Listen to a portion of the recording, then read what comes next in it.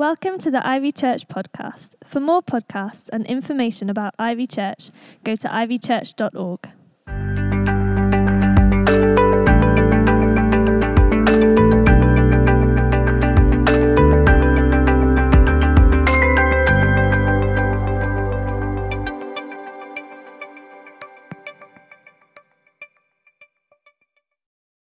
In the beginning was the Word, and the Word was with God, and the Word was God. He was with God in the beginning. Through him all things were made. Without him nothing was made that has been made. In him was life, and that life was the light of all mankind. The light shines in the darkness, and the darkness has not overcome it. When I was at school, high school, 13, 14, my best friend was a guy called Pete. The other thing was I was small, he was huge. He was about 6'2", 6'3" then. And I remember going on to Denton Market one time and saw him sitting there, just chatting around with people. So I went over and had a talk with Pete. He was wearing a tracksuit and just, looked older than us. He even had stubble and everything. So I went over. Now, when I came back, my mum said to me, "Who was that you were talking to?" I said, "Oh, it's Pete from school." And she was like, "Pete?"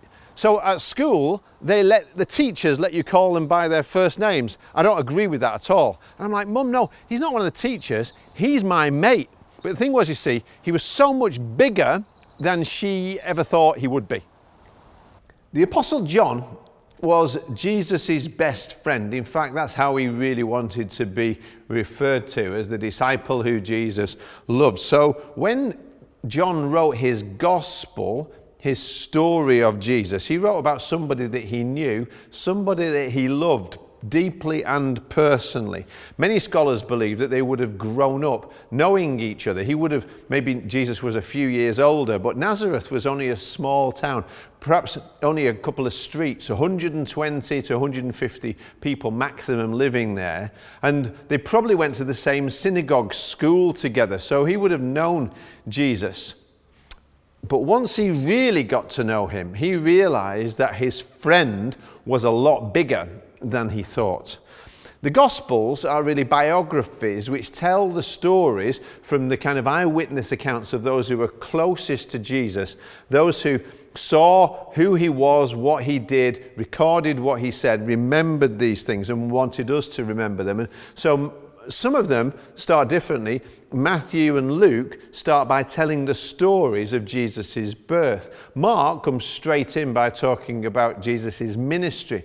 But John, when he wants to tell us the start about Jesus, he doesn't start with either of those things. He starts way, way back in the beginning, before there was even a beginning. He says, "In the beginning was the Word, and the Word was with God, and the Word was God." Very clearly, straight off, he wants to tell us who Jesus is. He wants to tell us that Jesus is the Lamb of God, the Word of God, and the Son of God. He says all those things very clearly up front at the beginning of his gospel, and he says life is in him. In fact, 36 times in his gospel, John uses the word life because he's come to realize that apart from Jesus, there is no life. That's why at Ivy, we're all about Jesus. See, there's always going to be crises in the world. We're always either in the middle of one, or we're just coming out of one, or we're about to go into one. That isn't new. Nobody knows what's going to happen in the future from a human perspective. That's why we all need something unchanging to build our lives on. That's why everybody needs an anchor, a hope that will hold you. So as the world reels, as politicians and pundits ponder and postulate about the future, Jesus is the same. Yesterday, today, and forever. So I suggest you put your hope in him. That's why we're all about Jesus. See, we only pick a few names to be able to describe him in this series, and actually ultimately we realize Jesus is indescribable. We're never going to get to the bottom. We're never going to be able to find out all that there is to know about him for all of eternity. He's that wonderful. Later on, John says in his own gospel, all the books in the world couldn't contain all the wonderful things that there are to learn about Jesus. And he keeps on adding to those books. Every single day, all around the world, he's still adding to those books. In fact, he will add today. If you say yes to him, if you say, yes, I want to follow him, he'll actually write you in his book of life forever. Everlasting life. That's what I pray for you today, that you'll discover who Jesus really is. And when John wanted to answer the question, who is Jesus Christ? He starts by telling us he is the Word. The Word. Some translators would have this, the tenses of what he's put is translated like this. Before there was a beginning, the Word was. He's saying something. Somebody existed before anything existed. The Logos. That's the Greek word for word. The Logos, before everything began, was already there. And the language that he wrote in is the Greek language. He was also appealing to Jews and to Greek philosophers of the day. People would have been aware of this idea of the Logos.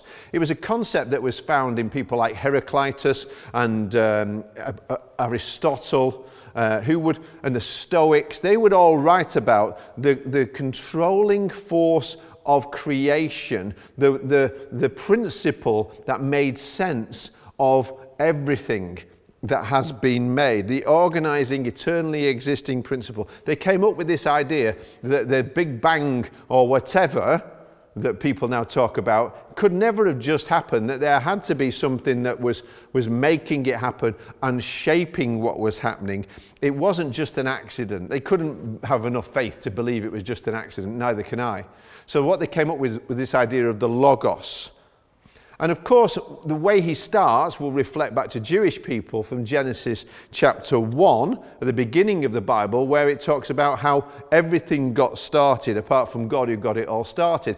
In the beginning, God created the heavens and the earth.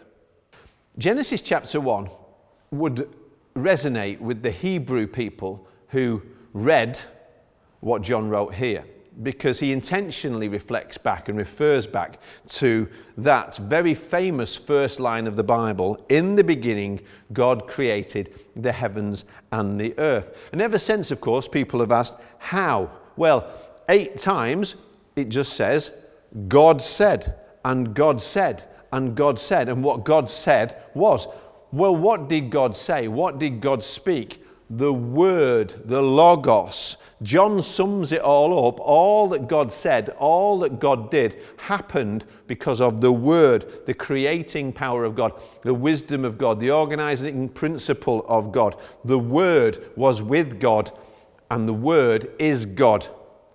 And as I've said, the Jews and the Greeks, like every other civilization in history, were trying to figure out, among all of the chaos, they were desperate to find out what gives meaning to life in the universe.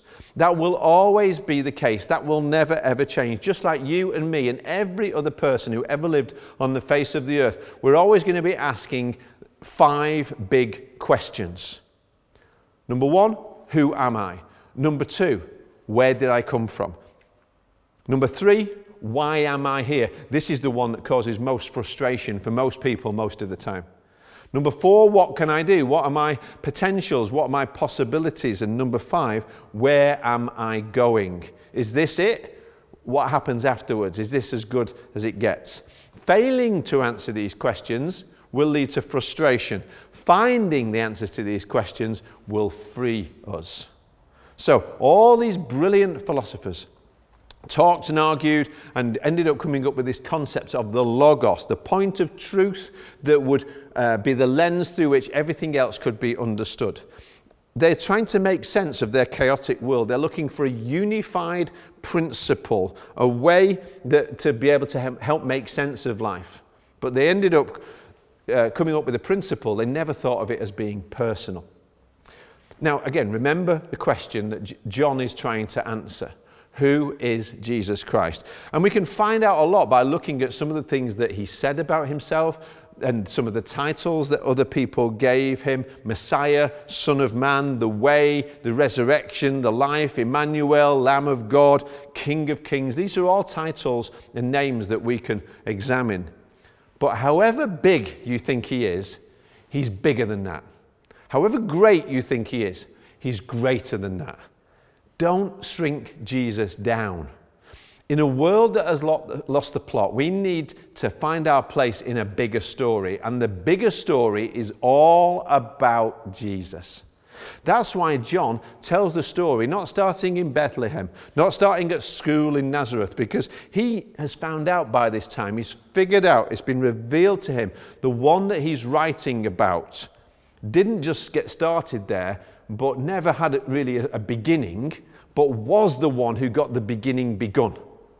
It wasn't once upon a time, but once before there was time, in eternity past, the Word was there as God. See, we think of Jesus and people just go back a couple of thousand years to Israel.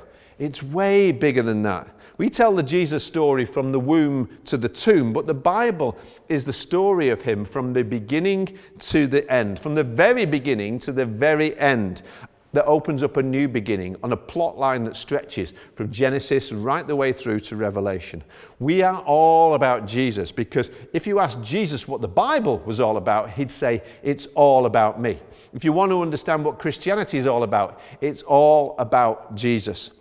He is the Alpha and the Omega. He's the beginning and the end. He foretells, he fulfills every promise. He is the one through which it all makes sense. He's the key to every mystery. He said himself many times that he is the subject of the Scriptures. Everything in here points to him. He is the living Word, and all of history is held together.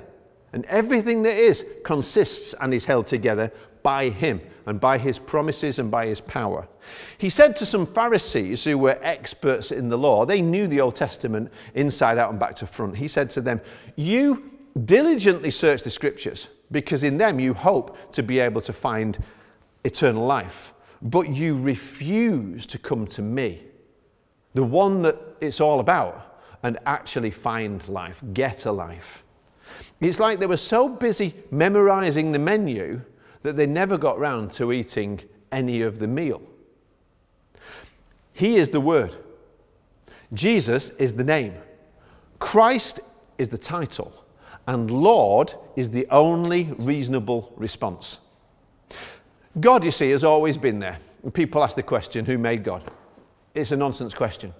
God has always been. Father, Son, and Holy Spirit. It's a mystery we can't get our heads around, otherwise we'd be joining him in the Trinity. We're not qualified for that. Jesus was the name that the earthly parents gave the pre-existent, ever-existing Son. They did that because God told them to, when God became a human. But before that, and forevermore, the Son has always existed.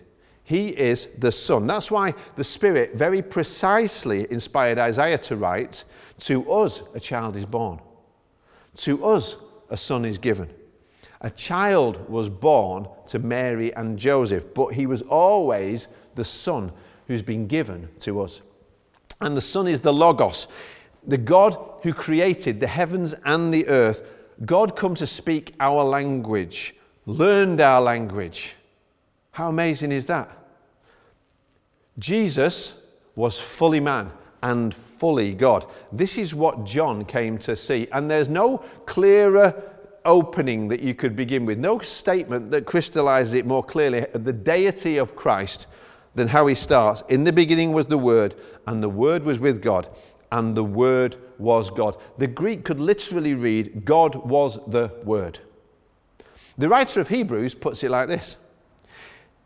In the past, God spoke to our ancestors through the prophets at many times and in various ways. But in these last days, he's spoken to us by his Son, whom he appointed to be heir of all things and through whom he also made the universe. The Son is the radiance of God's glory and the exact representation of his being, sustaining all things by his powerful word. That says the Logos is God. Jesus is the Logos. Jesus is the way that God comes into the world and communicates to the world and changes the world and saves the world that he made. Did you get that? Did you notice? It said that Jesus is the radiance of God's glory, the exact representation of his being. Jesus started it all, sustains it all, and he's the only one who can save us all. That's who Jesus is. That's why we're all about Jesus. However great you could think he is, he's greater than that. However big you think he is, he's bigger than that. Because, the amazing thing is, he became smaller for us. That blew John's mind, and it has to blow yours too if your mind is still switched on. Because years later, John went on to write, the one who was from the beginning, we saw him, we touched him, we knew him. He had a name, Jesus. The Logos became my Lord. The Messiah became my mate. In verse 14, he says, the Word became flesh and made his dwelling among us. We have seen his glory, the glory of the one and only who came from the Father, full of grace and truth. Wow, God became flesh. When Jesus took on flesh to save us, that was an astonishing thing. It was also something that the Greek philosophers would really struggle with. When John wrote that bit about the Logos becoming flesh, it would have blown their minds, because as far as they were concerned, the divinity was so far removed from what was created. Divinity, the gods were pure, and we are defiled. We're dirty. They're divine. There's such a chasm between us. The idea that divinity would come and touch dirty, there was no way that they could ever imagine that to happen. That was why Greek philosophy and that mindset got it so wrong. But John declares that the Word, the eternal God, became flesh, because we could never become like God by our own effort. God became like us, so that by trusting in him, we can become like God. We're made in the image of God. He loves our bodies. We're sinful in our minds, in our psyche. Greek word psyche, what you get psychology from, psychiatry, to do with the mind. It's also to do with the soul. We sin because our minds and our souls rebel against God, and we use our bodies in order to be able to do that. But God loves our bodies and wants to fill our bodies with his Spirit, so we're controlled by him. Jesus said, anybody who sins is a slave to sin. Just try and stop if you don't believe me. But then he said, he who the Son sets free is free indeed. When I was leading an Anglican church, we used to say something every Sunday to try and sum up what this is all about. It took them 300 and odd years to come up with the Nicene Creed to be able to talk about what this profound truth really means. And they would stand and declare this together. We believe in one God, the Father, the Almighty, maker of heaven and earth, of all that is seen and unseen. We believe in one Lord Jesus Christ, the only Son of God, eternally begotten of the Father, God from God, light from light, true God from true God, begotten, not made, of one being with the Father. Through him all things were made. For us and for our salvation, he came down from heaven. By the power of the Holy Spirit, he became incarnate from the Virgin Mary and was made man. And for our sake, he was crucified under Pontius Pilate. He suffered death and was buried. On the third day, he rose again in accordance with the Scriptures and is seated at the right hand of the Father. He will come again in glory to judge the living and the dead, and his kingdom will have no end. Now when people ask what kind of church you are, I had this recently, twice in the same day. People who are asking those 5 big questions asked questions about church. They said, what kind of a church are you? Are you Anglican? Are you Catholic? Is it Christian? What kind of church is it? And the answer I gave them is the answer that I want us to give to anybody who asks. We're all about Jesus. We're all about Jesus. See, Jesus answers the 5 big questions. Who am I? You're not God. Anything that you put in the place of God is an idol. When you give yourself to that thing, that makes you a sinner who needs a Saviour. The Saviour is Jesus. Where did I come from? God made you. You're no accident. Before you were even born, he had a plan to love you. You are not the cause of some cosmic fluke. You have divine purpose. Why am I here? You're here to discover that plan. And the only way you're going to do that is if you, the made one, comes to the manufacturer to figure it out. He wants you to receive his love and believe his promises. What can I do? You can do all things through Christ who strengthens you. Where am I going? Well, that depends on who you go with. Jesus said there is a broad way that leads to destruction, and he's the narrow way, which if you follow him will lead to life, life, life, life. And John has written all of this truth about his best friend who was also God. And then he says something that if you'd never heard it before, if you didn't know the story, you'd find it incredible. He says that after all that love, after all of that sacrifice, when God would become a baby, when the Word would have to learn to speak, when the King of Heaven would come into the darkness of this world, the true light that gives light to everyone was coming into the world. He was in the world, and though the world was made through him, the world did not recognize him. He came to that which was his own, but his own did not receive him. What? God comes to earth and earth says, no thanks, busy. Well, we know it happened, and we know it happens. Worse than that, they didn't just reject him, they called the truth a liar. They told the way to get lost. They took the life and put him on a cross. It happened 2,000 years ago at Calvary, and it happens today. Whenever anybody decides, I'm going to be in charge of my little world, without you, Jesus. He came to them and they said no to God. He came to John to be his friend. And John said yes. And he didn't follow perfectly, but he said, yes, Lord. And he received life, life, life, life, life, life, life, life everlasting. That's why we're all about Jesus. This is what we believe at Ivy. We are all about Jesus, and God is all about Jesus, and the Bible is all about Jesus. That creed said it like this: for us and for our salvation, he came down. It took all those years to theologically come up with that incredible statement. It's hard to put it into words, but it's easy to put it into your heart. But right from the start, the early church just had a very simple phrase that they said this was what would determine as to whether or not for you knew Jesus in this way. This is the creed they recited. Very simple. Jesus is Lord. So every week in this series, we're going to ask you, who do you think Jesus is? Jesus asked his friends that question. They came up with all kinds of different answers to it. Is he a madman? Is he a myth? Is he a Messiah? Is he a prophet or a swear word? He's bigger. He's bigger than everything. Jesus Christ is Lord. Do you know him? Do you know that? Paul said, I want to know him. I know what it feels like to want to know him better. I've been following him for years. I just know there's so much to know about Jesus. So, how do you know the Word? The Bible says this in Romans 10, 8-11. The Word is near you. It is in your mouth and in your heart. That is the message concerning faith we proclaim. If you declare with your mouth, Jesus is Lord, and believe in your heart that God raised him from the dead, you will be saved.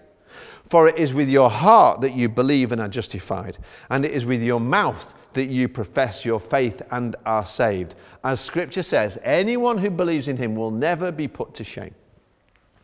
The Word is near you. Jesus is right here, right now. He came from heaven to earth, and now he comes to us because we belong to him. We are his own. He comes to his own. Will we accept him or reject him? What's my life about? What's your life about? He wants your life to be all about him. That's how you receive everlasting life. It's all about Jesus. When you declare Jesus is Lord. John says, he came to that which was his own, but his own did not receive him. So what about you today? Now, will you receive him or reject him? Then he says, yet to all who did receive him, To those who believed in his name, he gave the right to become the children of God. That's your choice. What will you do? Nothing you can buy will ever fully satisfy you. Nothing you can do will make you acceptable to God upon your own merit. Nobody else will love you like Jesus Christ has loved you. Your sins have separated you from God, but the word God wants to speak to you is love, is forgiveness, is acceptance, is Jesus. Whatever you do, he said from the cross, Father, forgive them.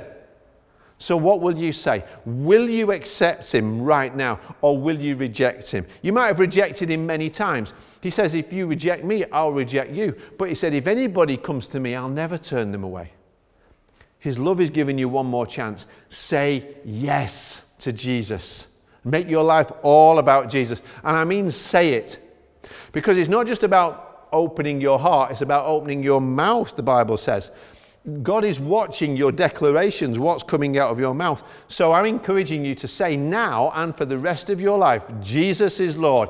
Jesus is Lord over every problem, every question, every project, every decision. From now on, Jesus is Lord. Can you say that today? For some people, this will be for the first time. For other people, to reaffirm what you really believe. That the Word gives meaning, is the central truth over your life. The biggest questions are all answered by Jesus Christ. So standing up now, if you can, put your hand on your heart and get ready to say it, to pray it. But one more time, let me tell you what it means so you can say what you mean and mean what you say. This means that the word, Jesus, is the final word over your life. Past, present, and future. You have forgiveness, you have a friend, and you have a future. Forever. That means darkness goes. The light comes in. There's no compromise, no half-heartedness, no turning back. In fact, you turn your back on everything that you know to be wrong so you can follow Jesus Christ fully from now on. If there's anything you need to put right, you have to put that right. But this means that the one who came from heaven, what an indescribable miracle, has done an even more incredible thing, that he will come into our hearts, which is even more wonderful. This means no more rejecting him, because he was rejected. But if you accept him, he will come. When you say, come into my heart, Lord Jesus, why don't you say that with me? Just pray it where you are. Come into my heart, Lord Jesus. Simple prayer. It's a prayer that saves people forever. How many will Jesus save? Well, John said, as many as received him. To those who believed in his name, in his saving power, in his grace, in his love. To them he gave the right to become the children of God. Now I want you to celebrate right where you are, as all of heaven does too. As you declare with your mouth and believe in your heart, he's alive. He's the forgiver. He's the Lord. Jesus Christ is Lord.